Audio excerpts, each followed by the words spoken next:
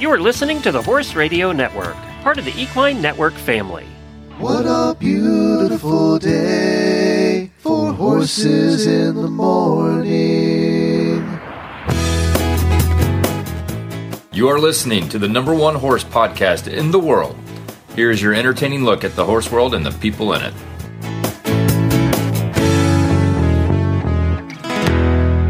Well, good Wednesday morning, everybody. I am Glenn the Geek from Ocala, Florida. And good morning to everyone. I am Lisa Wysocki. I'm in Mound, Minnesota, and you're listening to Horses in the Morning on the Horse Radio Network for April 5th, episode 3153. This episode is brought to you by State Line Tack. Good morning, Horse World. It's Wednesday morning. That means Jamie and Glenn are back to talk horses with all of you. Well, let's be honest. Jamie talks horses. Glenn is just here to hassle Jamie. Enjoy the show. Well, and actually, Jamie's not here at all. So she's on her way to Rome to apparently eat a lot of pizza and pasta. She picked a heck of a week to go to Rome because it's Easter. It is. It's going to be super crowded, I would think. Yeah, she didn't realize that. She didn't put two and two together when they booked it. And I was like, you better stay away from anywhere downtown near the Vatican for the whole Easter weekend, because it's an Easter week there. It will be nuts. It could be interesting, though. I mean, it in a way, it could be thrilling, or it could just be like we can't get anywhere. So, right. I don't know. Well, I can't wait to hear about it when she gets back. Yeah, I know. I can't either. So today, on today's show, we're talking about horses making art, and we have Sandra Ballou with us, who combines dressage and art to create beautiful paintings while riding her horse. So that's kind of cool. We have some news stories that we want to talk about. No weird news today, because that's kind of Jamie's thing. We have our own version of weird news. And we have some other things we want to talk about as well. Plus, we're going to introduce to you a brand new show that's coming out, hopefully, by the beginning of next week. We hope. Yeah, and we're going to play a clip for you of that, too. And let's just say it involves Captain Kirk. So that's coming up on today's show. A couple of you have commented that, hey, all of a sudden, we're getting these things at the beginning of the show, and we don't understand. Well, what we have started to do is what we call pre-rolls. So at the beginning of every episode of all the Horse Radio Network shows, you're going to get a promotion for another show on the network. So I decided that we should have done this about 5 years ago, but we never had the technology. Why aren't we cross-promote? We advertise all these other companies. Why aren't we advertising our own shows that are on the network? So they're just little cross-promotions that we're going to put at the beginning of every episode for other shows on the network, and they'll rotate amongst the other shows. So we hope that that isn't too annoying. If it is, you can just hit skip 30 seconds and go on with the show. That's fine. But this is a way for you to get to know about the other shows that you may not know that we even have on the network, and maybe you'll find something new to listen to. So that's what that's all about. Don't freak out. It's okay. I should have done it 5 years ago, and we're finally getting around to it. So Lisa's in the Great White North. Yep. And where are you at again? So I'm in Mound, Minnesota. It's about 20 miles west of Minneapolis. And, it's still really winter here. So I talked to the barn crew at Colby's Army last night, and they said, the low is going to be 72 tonight. And I'm like, really? I think, we're hitting record highs today of almost 95. Oh, Glenn! Holy cow! I know it's not. Oh my goodness! It's April, and we're hitting 95. Yeah, and I'm trudging through knee-deep snow. You left your poor barn crew at the time when you're getting the worst storms.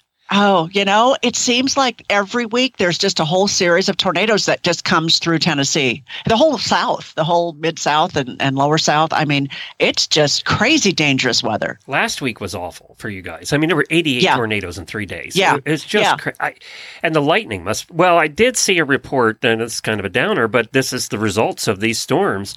We don't always hear about the horse people that are affected by 88 tornadoes or lightning. There was this poor kid who does kind of rodeo stuff. He was 8 or 10, and his horses were standing under a run-in shed, and the run-in shed got hit by lightning and killed both of his horses. Oh, gee. So those are the things awful. But they're the things we don't hear about, because that doesn't get covered in the news. But I'm sure there were thousands of horses affected by those horrible tornadoes. Oh, absolutely. And then you have the whole debate.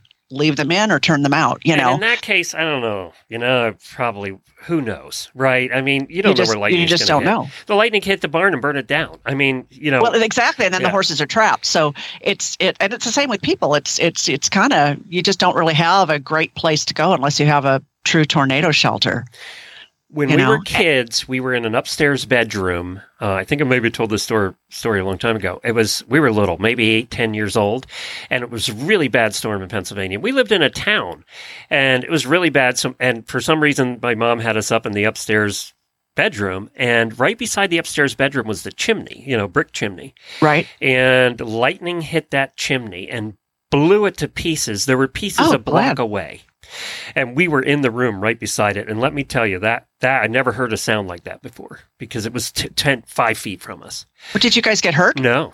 The chimney took the brunt of it. And fortunately, no bricks or anything came through the window there. Wow. But yeah, so I've been real close to a lightning strike. Jennifer's brother, who was the Green Beret, actually has been hit by lightning 3 times. Really? Yes, and surved. And he's still walking and talking and all of that? Yeah, he's pretty smart, actually.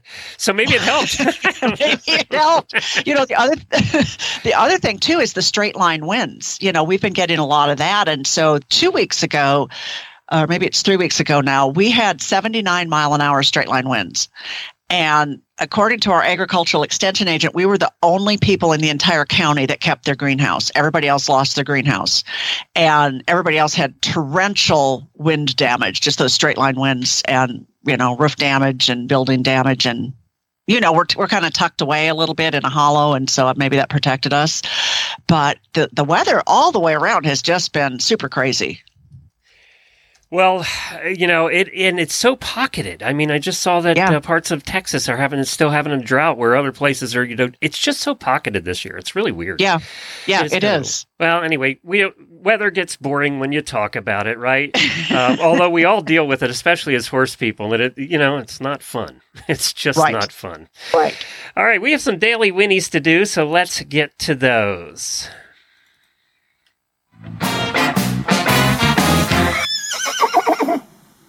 Happy birthday, happy birthday, happy birthday to you.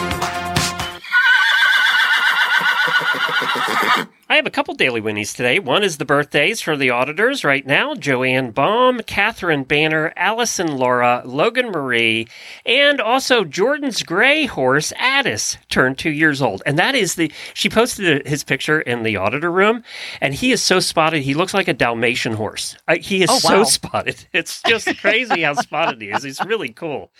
So, happy birthday to all of them. Also, Kayla Perry. I posted in the auditor room for guesses as to what we ran into on the trail over the weekend, and I said the first one to guess the correct thing would get a HRN hat. So she guessed Panther, and she was the first one to guess Panther. So she gets an HRN hat. Just PM me your address, and we'll get that sent out. And I owe somebody else a hat, too. It's just we have to go to the post office to mail them, and that's at the other end of town, so we haven't got there yet. Back up. You have to listen to Monday's show. Yeah, you have to listen to Monday's show. Scooter had a face-to-face about 10 feet away from a panther. Oh, my goodness. Yeah. Okay, I do have to listen to that. So everybody didn't hear that story, listen to the beginning of Monday's show. Yes. Also, big thank you to Thomas from Michigan. Thomas is an incredible listener. He has sent me boxes in the past of gifts from Michigan, and it's always local stuff to Michigan, and he usually sends it around my birthday. So what he does is he sends me these boxes, and we got one yesterday, and he said, happy birthday, and he even knows it's my 61st birthday, and my birthday is April 24th. And in those boxes, he had baked a cake. And the cake survived, I'll have you know. So, Tom, the cake actually did survive the trip, and I ate a large chunk of it last night. And he said, you may not like this cake because it's not sweet. It's from the Great Depression era. This is what my mom made for our birthdays. Oh, wow. Thank you. And he goes on and talks about some other stuff. But it was like a poppy seed cake, and I thought it was a little sweet. but I liked it. I'm not sure Jennifer liked it as much because she does like sweet cake, but I liked it. It was different. I don't know what was in it. I would love to know, Thomas, what was in it. But he also sent wine. So he sent us 2 bottles of wine, and he sent us some sugar that's made locally there where he lives, up there in Michigan. So the wine, and there's a story about this too. It's Traverse Bay Winery. By the way, how many wineries are there in the world? There must be 1 million. Oh, absolutely. Wineries in the world. Yeah, easily. So Traverse, and this is Traverse Bay Winery, and it's from Traverse City, Michigan. Well, what Thomas doesn't know is that years ago, probably 20 years ago, when Jennifer and I were between gigs working for other people, we applied for jobs to be caretakers of a boutique hotel in Traverse City, Michigan. And we actually had the interviews over the phone and everything. And they also had, I think they had a horse part to it and the whole thing. And we were seriously considering moving to that part, which is in northern Michigan, by the way, until we looked at the weather. That was pre-internet days, so we kind of, tried to figure out what the weather was up there. And then we looked at that and said, no, I really don't want to be shoveling snow at a hotel for every day for 6 months. So we never went to Traverse City, Michigan, but it's so funny that he sends us this wine. And he also knows us so well. This is how much we blab about our lives in the show. He knows that I don't like dry wine. I like sweet wine. So he sent Traverse Bay Winery cherry wine, which is sweet. And then he also sent Dizzy Daisy Winery and Vineyard. Yes, and there's a picture of a cow on it. And this is out of Bad Axe, Michigan, which is a great name. It's Dizzy Daisy Winery. And this is an elderberry fruit wine, which I can't wait to try. That sounds really good. Oh, that sounds great. This elderberry fruit wine is 10% alcohol. So that must be pretty potent stuff for a wine. Wow. Yeah. So thank you so much for all the gifts. We really love that. And he thinks about us every year. And I met him when we were on the road show in Michigan. So we really appreciate you, Thomas. Thank you so much. And now it is your turn.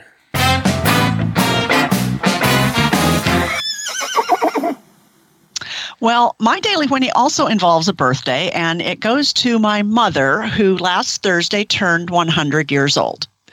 And she still lives in her house. She was a Marine in World War II. She was on our school board and on our park commission and in our mental health co-op. She was on the board of that. I mean, just a real go-getter in the community her entire life. And she's been such a role model to me and such an inspiration that, 100 years old, not everybody gets there. And I also want to give a shout out and some Daily Winnies to the auditors who sent her some birthday cards. So I just posted on my own Facebook page, if people would send her some cards, if they knew me or if they knew her. And wow, she got like over, 50, 60 cards, Wow. maybe more than that. I know. And they've been coming in for weeks. They're still coming in. And she has had such a good time reading the cards. And That's it's just been fantastic. Yes. So a lot of the cards were sent in by auditors who have become Facebook friends of mine, and I just so appreciate that. It meant a lot to her, means a lot to me. So, She's it's not freaking every 100 years old. Yeah. And she still lives in her house, and she has a home health aide who comes in, every morning to help. But other than that, she's doing it. So she's just amazing. Well, congratulations to her for making it that long and still being with it and everything. That's so cool. I know. Super sharp. She's the smartest person I've ever met in my entire life and the most well-read. And, she still maintains that. So she's always up for a good conversation. Well, that's good indicator for you, gene-wise, too, isn't it? I hope so. Let's hope so, too. I hope for you as well. Yeah. So we talked about this maybe once or twice before, but it's coming to reality now. So we need to. Yeah, it's taken us a while to get this one together. It's a lot of work, but you're doing a new show. So tell us about it. So the new show is called Celebs with Horses, and I am interviewing some pretty interesting celebrities about their horses. And we're not talking about their career. We're not talking about their latest movie or album or anything. We're just talking about their life with horses. And it's been so amazing to find that these celebrities they're true horse people, the people that we're interviewing. They're not just, a celebrity who, happened to ride a horse in a movie or, took a trail ride or had a pony as a kid. These are true horse people, and it's just been really amazing. Well, we are going to play a clip. So this show is going to hopefully come out beginning of next week. That's the goal. So the first episode will be out. We'll announce it and we'll get it out there. But tell everybody about the clip they're going to hear about, because it's a very special first episode. It is a very special first episode, and so Glenn produced this, and I was so excited because we talked to Captain Kirk, William Shatner, and the thing is, he doesn't do podcasts. No, I saw a Twitter post from him years ago, and we never approached him after that because I saw this Twitter post, and he said in this Twitter post, "I hate podcasts, and I will never do a podcast interview." That's what he said in his Twitter post. Yeah. And then we approached his people, and because it was about horses, he decided to do it.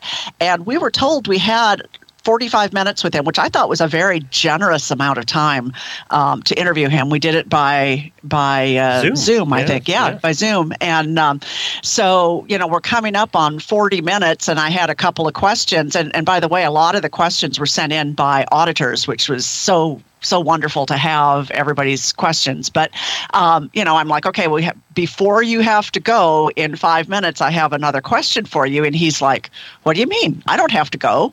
I think we were with him for like an hour and a half. We were. Yeah. We were. And he was just having a good time. We were having a good time. And I think in his voice, his love and knowledge of horses really comes through. And I'm excited for everybody to listen to it. Well, let's play a little clip of it now and give them a preview. There's nothing like coming down on a gaited horse and you're going as fast as that horse can rack without breaking into a canter.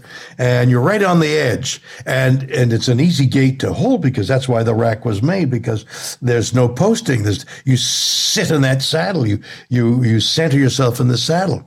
And there's nothing more exciting than a 5-gaited horse going full speed, going around a turn and having people coming after you, or you're going to take somebody. So that's a thrill, except that when they say show your horses and you're in a saddle and you're in a standard bred bike and you got your legs up and the dirt is flying and there's 10 people around you and you got to get around them and you're going at 40 miles an hour like in Freedom Hall in Louisville, that's a small arena and you're going around as fast as you can and you don't want to break gate and you go around. I mean, what could be better than that, except when you go full speed from one end of the arena to the other and slide 30 feet to a stop?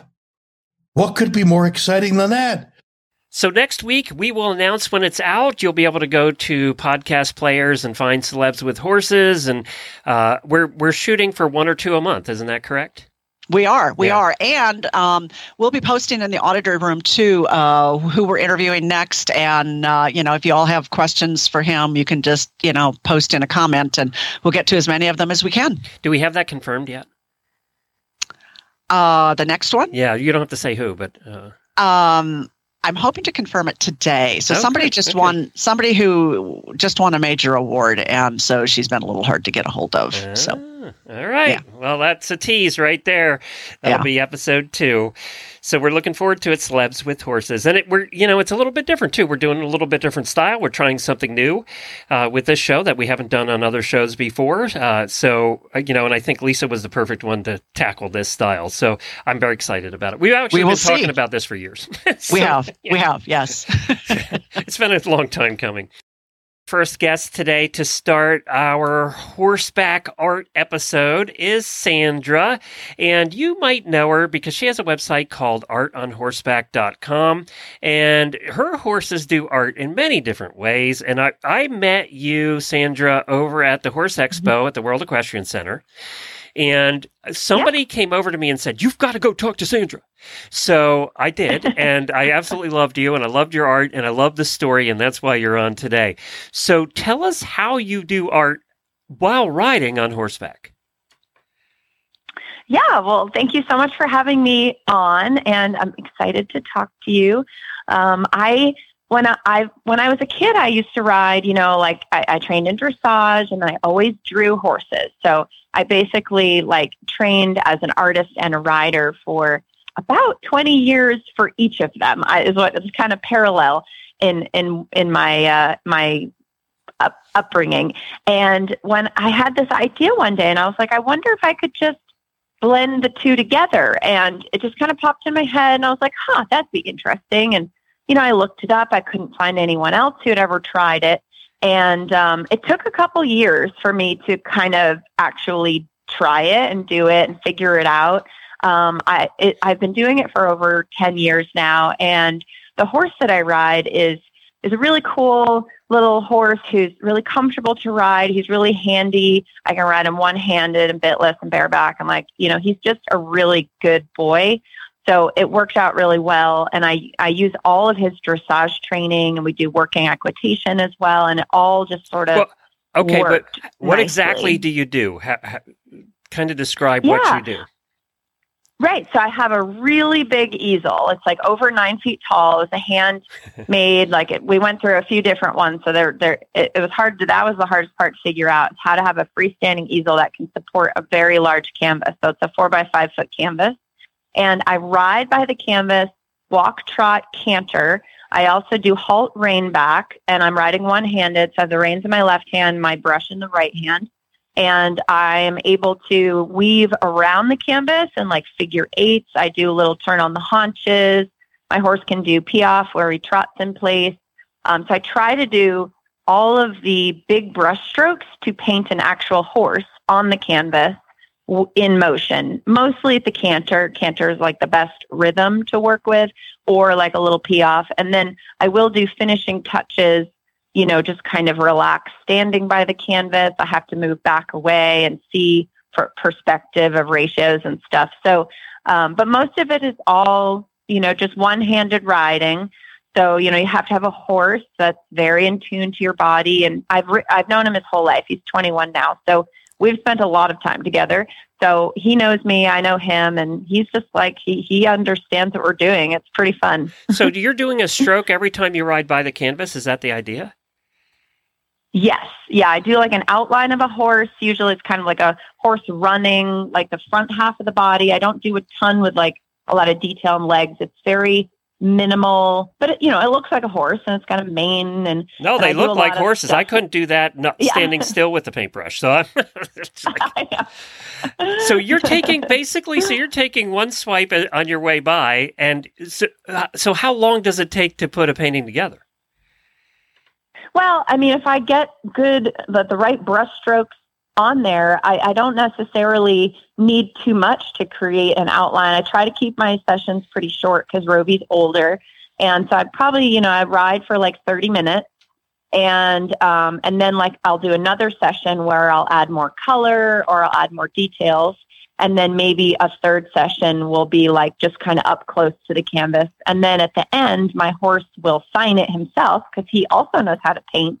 So I give him the brush and he signs his own little thing in the corner. It's really cute. How do you teach? Okay, so I have a Hackney pony who's quite a personality and very popular on the show. His name's Scooter, and he's something else. But I think he loves to do adventurous, fun, new things.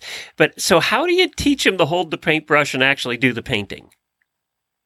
Yeah, well, it's actually a blend of 3 pretty basic tricks. So you have to teach your horse to pick up an object, to teach them how to touch an object on command. So it's kind of like touch training. You kind of can see it people will do it with dolphins and other animals, and you present them with a little stick and they touch the ball kind of thing. So you start with that, and that progresses to a canvas. And then you also have you can incorporate yes or smile, anything where the horse kind of knows to kind of lift and follow with their head, because that helps teach them how to maybe get a brush stroke. You're kind of what you're doing is teaching the elements, and then you have to just have a lot of patience to blend them together. So I will teach the horse them all separately, and then I'll have them hold the brush, and I'll present the canvas, a little canvas. They're not going to just go out and paint on a big canvas on an easel. You have to progress to that, and that might take a long time. It depends on the horse. So if I have a little canvas and I'm just trying to create the situation where they touch they're holding the brush and touch the canvas, and then yay, that's great. they're not actually painting, but they're learning how to connect the two together. So you have to like baby steps.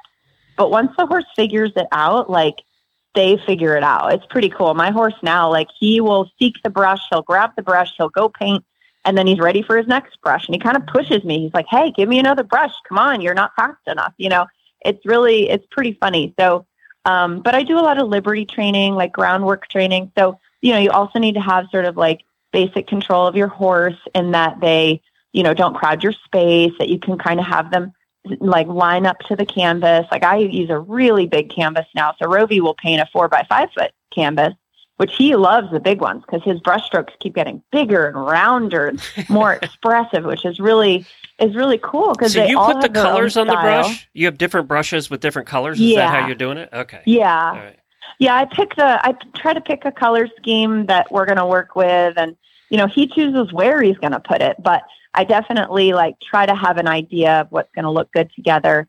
I would like to train him how to pick up my other horse. I had a Frisian that I had trained before, and he was very into the painting, and he passed away before I was able to do like, you know, he was getting to the point where he could pick brushes out of like jars. So then I was like, well, maybe he can kind of decide or pick, or it's a little bit more up to him instead of just me handing something to him. But it's a little messy and it's a little hard to, you know, organize and make sure the horse is like not grabbing the wrong thing. But it's really fun. It's really fun. So I have a quick question, two questions actually. One, have you ever had a horse try to eat the brush? That was what I was afraid of with my pony. Actually. I was thinking of Scooter. Yeah. Well, when you're teaching picking up the object, that if you have a horse that doesn't want to let it go, you have to like take that out of their mouth and then reward them, you know, so they do figure out how to let it go to get like a treat or reward. So that's actually, I don't think as hard as a horse that doesn't hold on to the brush long enough. So my Frisian, I would dip you have to create a brush. I added rope to the brush so that it would like give them something to hold on to. Like some horses don't mind holding on to wood or plastic, but in my experience and from other people that do painting with horses, I've found that they want something kind of like squishy, you know, for their teeth. So you wrap the brush with rope? Yeah, it's like a piece of rope and then it's duct taped on. So it's kind of just in addition to the handle part of the brush. So the horse is not just like, because you don't also want them to bite plastic and have that break in their mouth. So that was my other question. Protects the brush. And I've never had a problem with a horse. You know, you're right there and you ask them to pick it up and then they put it down and they get a treat. So they understand that like they're supposed to let it go. So I have never had a problem with that part of it. And then as far as the brush part of it itself, what do you use? I mean, what is there a specific bristle or a width, or do you have a variety that you use? Yeah, I just use basic, like, you know, ones you can get at the hardware store. And I found like I have it's probably like a couple inches wide to like maybe 3 or 4 inches. I tried different brushes and each horse is different. My big Frisian liked the big brushes and I would get them with a lot of water on it, and he would like flip the brush and splatter everywhere. He was like very messy, very funny. He would get paint all over me, but he liked to do that kind of stuff. And then my other horse, he does not flip his head around. He's very deliberate. He does round and he actually swoops and he does all these like really interesting marks. So we do a very different style with him. So the paintings look completely different, which is so cool because I just thought he would paint the same as my other horse. So I set it up the same. I prepped the canvases the same. And I was like, you know, it just looks kind of funny. And then I started playing around with different backgrounds, different kind of like how to prep. And he's this very simple, basic, and it's all about the expressive movement of the brushstroke. Whereas my other horse, it was like layers, texture, color, splatters. It was very messy, abstract. Like it's just cool. I think it's really neat to let their personalities come through. I just love this. I just think it's amazing.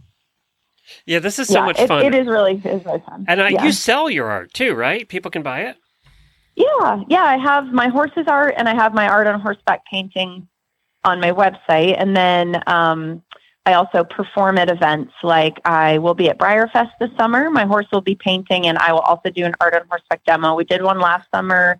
We've been to like Equitana. They love you. Those kids will love you at Briarfest. That'll just be right up there. Oh, yeah. No. He and my horse, too, like at the end after he did his painting session, all the kids came up with little things like their little models or their programs, and he would sign everything for them. Oh, like he figured out how to so they all had like really cool mementos to take home, and he did it for like an hour. I was so surprised. Like, I didn't think he would stand there that long. He was into it. He knew what we were doing. That's so cool. They amaze us sometimes. Yeah. They do get it. Well, some of them do. I'm not sure all of them do, but most of them get it, right? I mean, well, and I think they're probably like people. Yeah. Some of us are artistic and some of us are not. Probably horses are the same way. Right. Yeah. And if you have my horse loves to perform. He loves to get dressed up. I mean, he literally is bored when he doesn't have someone watching him, and he'll stop and look like, did you see that? Like his personality is just that way. He's wonderful. I mean, not every horse is going to be like that, of course. That's just his natural personality. So, being able to give him things that make him shine, because he's not naturally like a high level dressage horse. He doesn't have the stride. So I've shown him through like third level, but he got decent scores, but I'm not gonna, he's not gonna shine there. So I created like the art on horseback was like something special just for us to do together. And I've never tried it with another horse. And it's just kind of our thing that I'm trying to preserve and like keep making it better and better, and just try to be as creative as I can as he gets older, but adapt it to him as well. So, but the painting with the horse on the ground is fun for horses that are older, retired, or, you want to do something fun with your horse, but you don't want to ride all the time, or he's on stall rest, give their mind something to do. Like my Frisian, he was going lame, like he had ring bone, and I couldn't perform and ride him anymore. I could only walk trail, but he's so smart. So he picked up right away, and that's what we did together, and he just loved it. So I think it's just a fun activity like any other kind of trick training or liberty training. Well, this is so much fun. I am going to try it with Scooter. I'm going to work with Scooter. Now, I think because of the whole patience and time thing, he'll be fine, and I will lose interest, and my ADD will kick in. I think that's what's going to happen, so I might have to get my wife's help on this. But I want to have, my goal is to have Scooter have one painting done by Christmas so I can give it away to a listener. That's my goal. Yes. Now, you don't live far from me, right?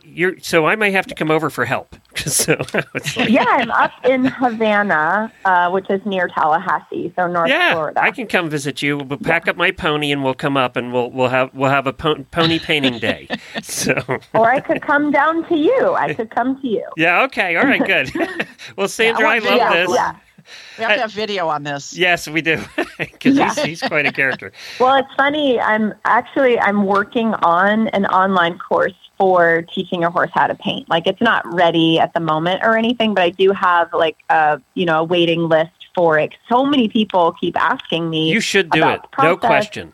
Yeah, and I have a lot of video. I've videoed every time I painted with my horse and teaching them from the very beginning. So I'll definitely keep you in mind, and I'll let you know when it's ready. But if you want me to help you, I'm happy to do that, because a lot of it is every horse is different. You kind of have to play with the unique environment and how you set it up. But it really does kind of boil down to those basic tricks. So you know what I'm picturing? Teach your horse those things. Sandra, I'm picturing a lot of dirty brushes on the ground is what I'm picturing. That's Okay, so what you do with that is, if you are painting, is I put a big drop cloth down, because the problem is the horse will drop the brush in the dirt, and then they don't want to pick it up again. Right. My horse, he likes it very clean.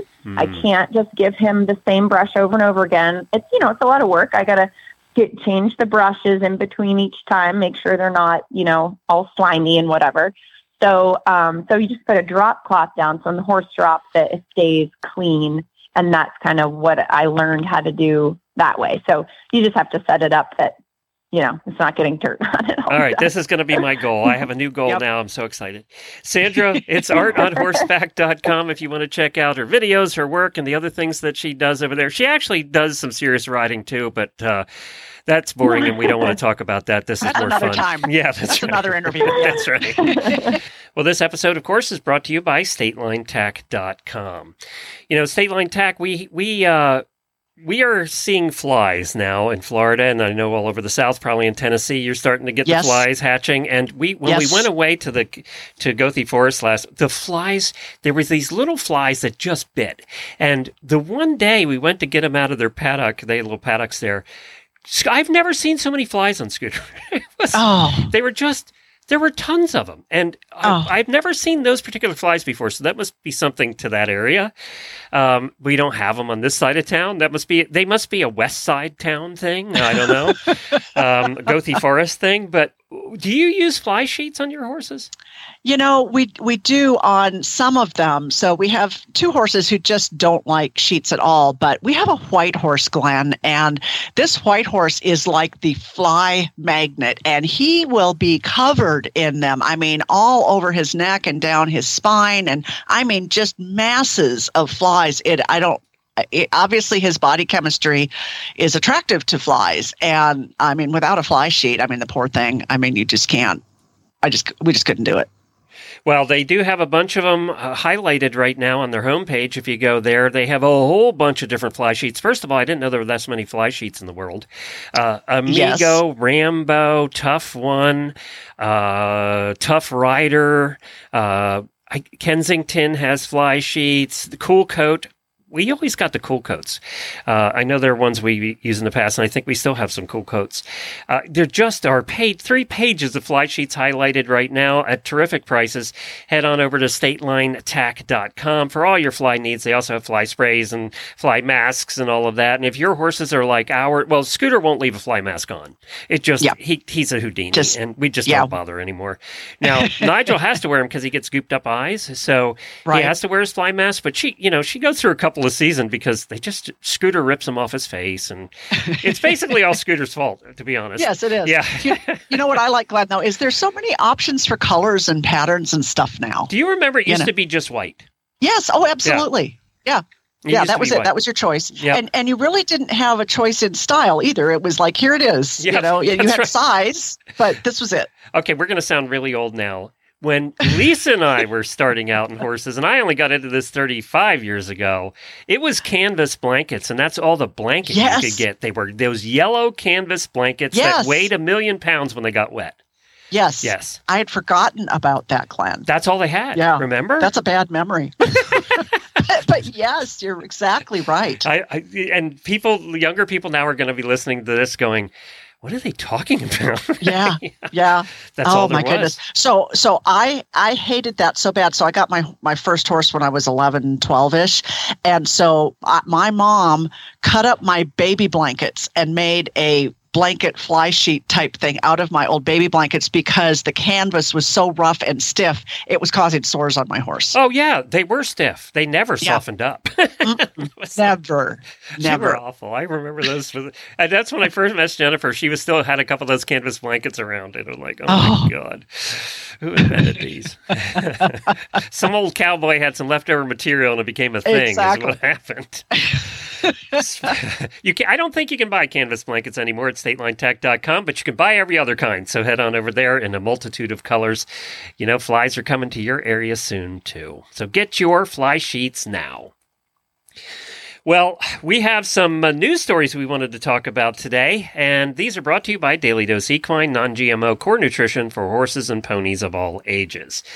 So this isn't a fun story, but we've been covering it before, and I know you were on an episode that we talked about this recently, but thehorse.com, who's a sister company of ours here at Equine Network, had an article today that I thought was interesting, and it's about the vet shortage. And, we talked about the vet shortage a number of times because it is serious problems. A lot of our listeners, a lot of you listening right now, live in rural areas where it's hard. I know we've heard from some of you where it's a 4-hour drive to get to the vet, and they're not coming to you. So this article, though, had some statistics that I haven't seen before. So this is on thehorse.com. I'll put a link to it in the show notes if you want to read the rest of it. So only 5 out of 100 students graduating from veterinary school in 2023 will choose to become horse doctors. 5 out of 100. That's really eye-opening. what's more eye-opening is by 2028, in 5 years, only 2 or 3 of the 5 will be left. The others will have quit. Wow. So of the graduating vets this year, in 5 years, they expect out of 100 students that 2 will be left. Wow. That's 2%. So, it's part of it too is, this is what they said, 75% of equine veterinary practice owners that responded to a recent survey said they're having difficulty hiring and retaining new associates. Big surprise, there's nobody coming out of school, right? Right. About 45% of the AAEP, that's the Vet Association, members are over the age of 50. So almost 50% of the members at AAEP are over the age of 50. So that means they're going to be retiring out, right? And 25% are over the age of 60. So that means in the next few years, 25% of the practicing equine vets are going to go away, are going to retire. So that means that 23,000 new veterinary positions must be created and filled in all areas of practice over the next 5 years. And they're just not seeing those numbers. So, and what's happening is graduates are focusing on small animal. One, they're coming out making almost 6-figure salaries with small animal because, as we know, vets charge a fortune for small animals now. True. It's just, and they have to. I mean, it's just the way it is, right? Everybody is. So, in comparison, equine graduates usually end up in an internship followed by a residency, and they're making much less money. So you're making less money, you're on call all the time, you're driving around the countryside, whereas the small animal vets, it's pretty much standard hours. You're not necessarily on call all the time, maybe sometimes, but you're going to an office, you're not driving around in the snow trying to find farms, right? Mm-hmm. So there's just a lot of issues with it. The AAP, which is the American Association of Equine Practitioners, has formed a commission, and it's a 13-member subcommittee, and their mission is to explore what can be done. How can they make it easier on vets for work-life balance, for fulfillment and recruitment and retention and all of those things? What can they do to get more people interested in it, but then to keep them in it? And we know that suicide has been a problem too with equine vets, which is just horrible. And it's tragic. How you live very rural. Have you had trouble? So we're an hour. We have Tennessee Equine Hospital, and they have a satellite office about an hour from us, and their main office is about an hour and a half from us. And so we're doing a lot of telehealth appointments. So, we'll call the vet. He said, send me a video, or we'll do a video chat, and do it that way. And then they either mail us meds or we go pick them up or something. So that is new over the last couple of years. But you know what? The other thing that strikes me, out of the 2 out of 100 who are left practicing, 2 to 5 years later, those 2 people must really love horses. And I bet they're really good vets. I mean, they have to love horses, don't you think? Oh, yeah. To put up with the crap? Yes. Yeah. I mean, figuratively and literally. So they're probably really good vets, you would hope. But you would hope that they would be. This is just scary. It's very scary. I talked to my wife Jennifer about it, who's kind of old school. She grew up old school, where her belief is every time the vet came out, she would quiz him to death. She wanted to learn as much as she could so she could do as much as she could herself. That's the way she grew up. She grew up through Pony Club and all of that, but she's always been very curious about the health stuff. And I talked to her about it the other day, and she said this is why it's so important that horse owners more than ever are going to have to learn to be their own vets. Yeah, she's absolutely right. Do you agree with that? Yeah, absolutely. Yeah, you're just going to have to study. You're going to have to learn. You're going to have to do as much as you can yourself, and you're going to have to do the televet. But that also requires you knowing a little bit, right? And yeah. And what? The other thing too is, and this comes from our vet at Tennessee Equine Hospital, and he's been very good about researching, oddball things for us and emailing me links and things. But, there's so much information out on the internet. He suggested go to 2 or 3 really trusted sites, like Rutgers University or Texas A&M or something like that. And don't buy into all of the hype that's out there because there's so much conflicting information. Go to 2 or 3. Yeah, your friends really on respected. Facebook are probably not the best place. Exactly. Yeah. Or Reddit. No, don't go to Reddit. No, or just Google, you know. Yeah. But that's hard too, because you really don't know what to believe. I think you're right. If it's unaccredited, a veterinary school site or something like that, you're probably better off. And, and your local vet, if they can't come out, maybe can talk you through it. Maybe it's, Jennifer's been more in the, okay, I know it's this, and this is what I have to deal with now. I know because I've been doing it 30 years that it's not life-threatening, so I know I can give it a day or two or three to play out. And a lot of times, whatever's happening, or horse had a fever recently and that kind of thing, yes, you're gambling a bit, right? Mm-hmm. But if you have no choice, but to haul your horse 4 hours, you're probably going to wait a day or two. But you're going to talk to the vet, and then the vet will tell you whether it's an emergency, right? But then you have... there's blood and there's this 12-inch gash and there's that's different. Gunk, you have that situation and you're 4 hours away. What do you do? It's well, and in that situation, now you got to put your horse on a trailer, which is not a fun ride when they're not injured, right? No, it's not an easy ride for them back there. No, yeah, I don't know. This article did go on. They did make some suggestions. It's a long article, so I can't go through all of it, but it's on thehorse.com. I'll put a link to it in the show notes. But it did go on to talk about 7 different things that this person saw as potential for getting out of it, but none of it is short term. It's all we need. We need to get more people interested. We may need to make their lives better, but that's all a 10-year process. That's absolutely. It's not a 2-year process. It's not a 1-year process, right? No. Because how long does it take to get through school? So I don't know. This is a scary thing, and I know it's scary for a lot of our listeners out there. Not a legitimate fear for sure.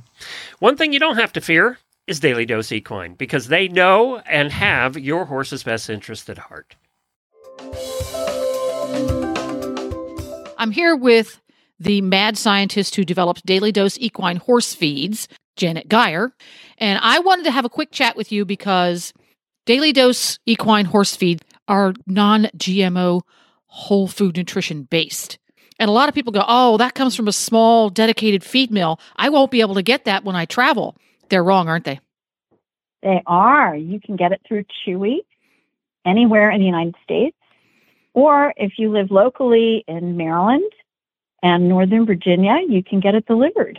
There you go. Chewy.com. It will deliver it anywhere you want. You can also schedule delivery in advance so you can have it delivered every X number of days. And you can go in there to your account and change it every time you move horse show venues. So check it out today, dailydoseequine.com online or chewy.com. So this next story comes out of Australia, and I know that on Wednesdays, Jamie usually does the weird news thing, and I love that. It's one of my favorite segments.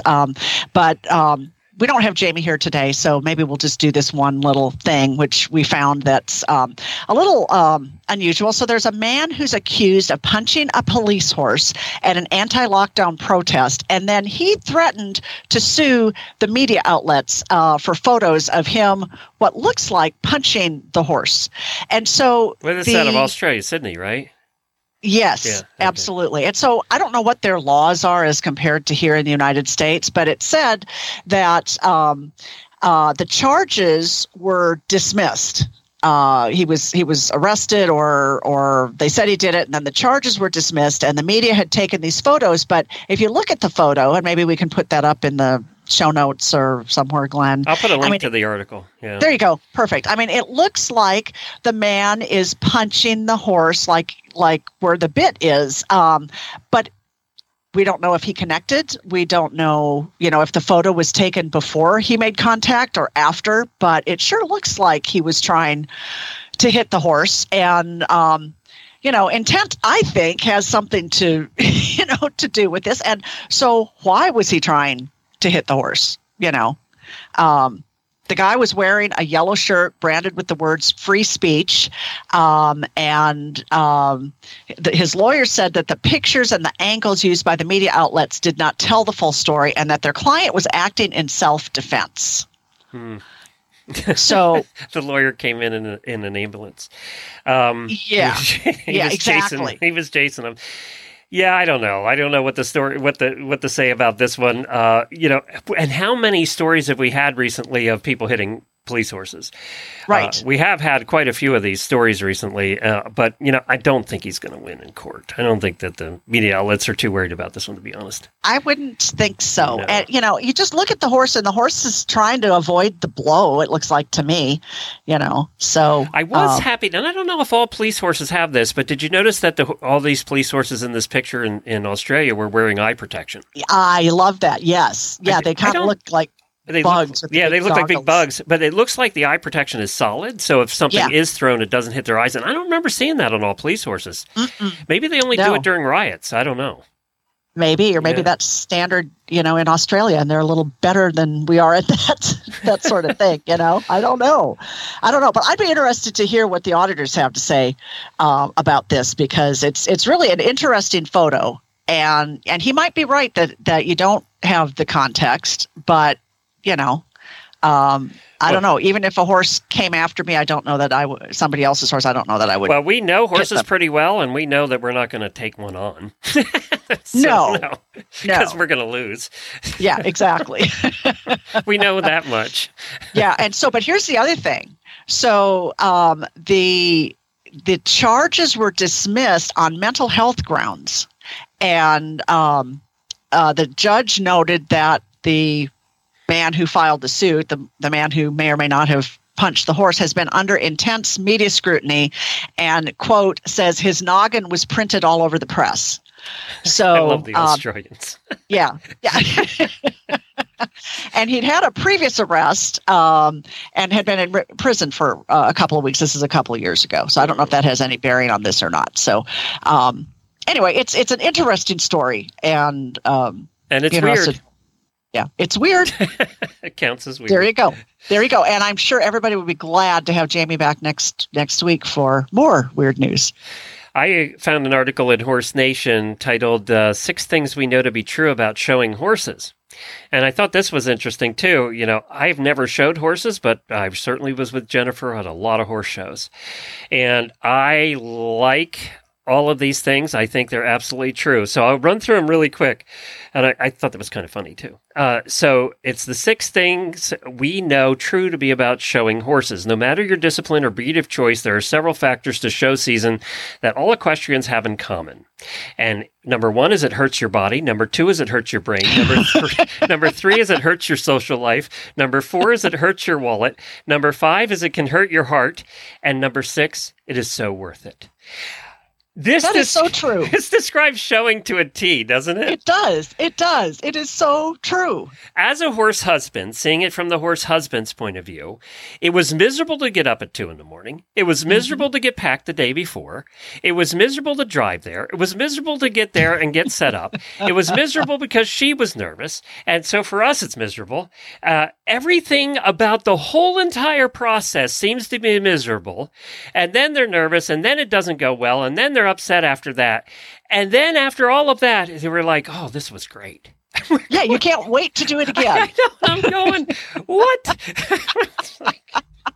It's very difficult for a new boyfriend to comprehend this in the beginning. We all go through this. And if you have a boyfriend or a husband that was new to this is a tough one.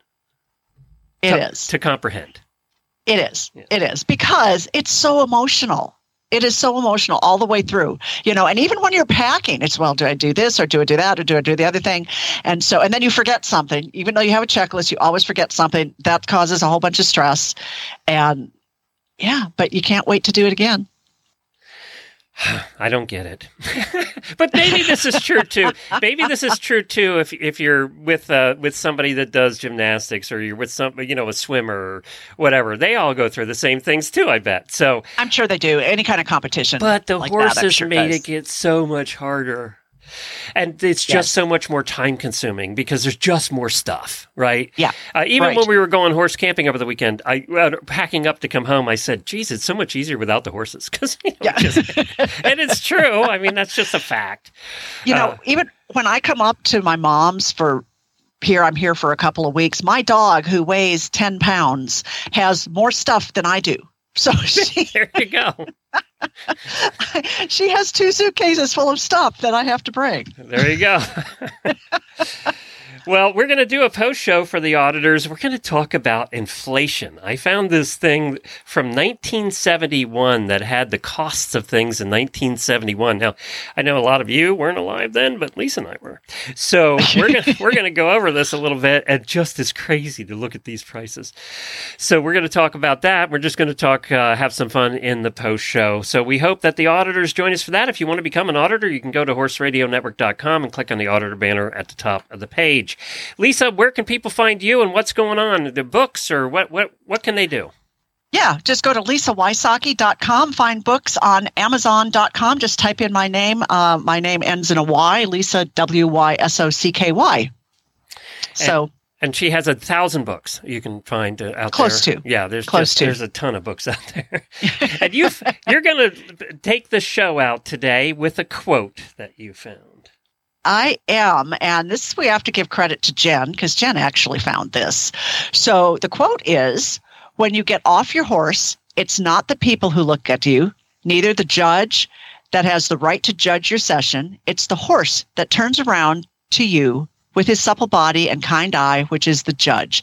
This is the number one tribute I take as a student. And this quote is by Nuno de Oliveira. I think that's so true. Something we all have to pay attention to, because sometimes we let our peers get in our head. Yes, it's all about the horse. Be safe, everybody. Thank you, Lisa. Thank you, Glenn.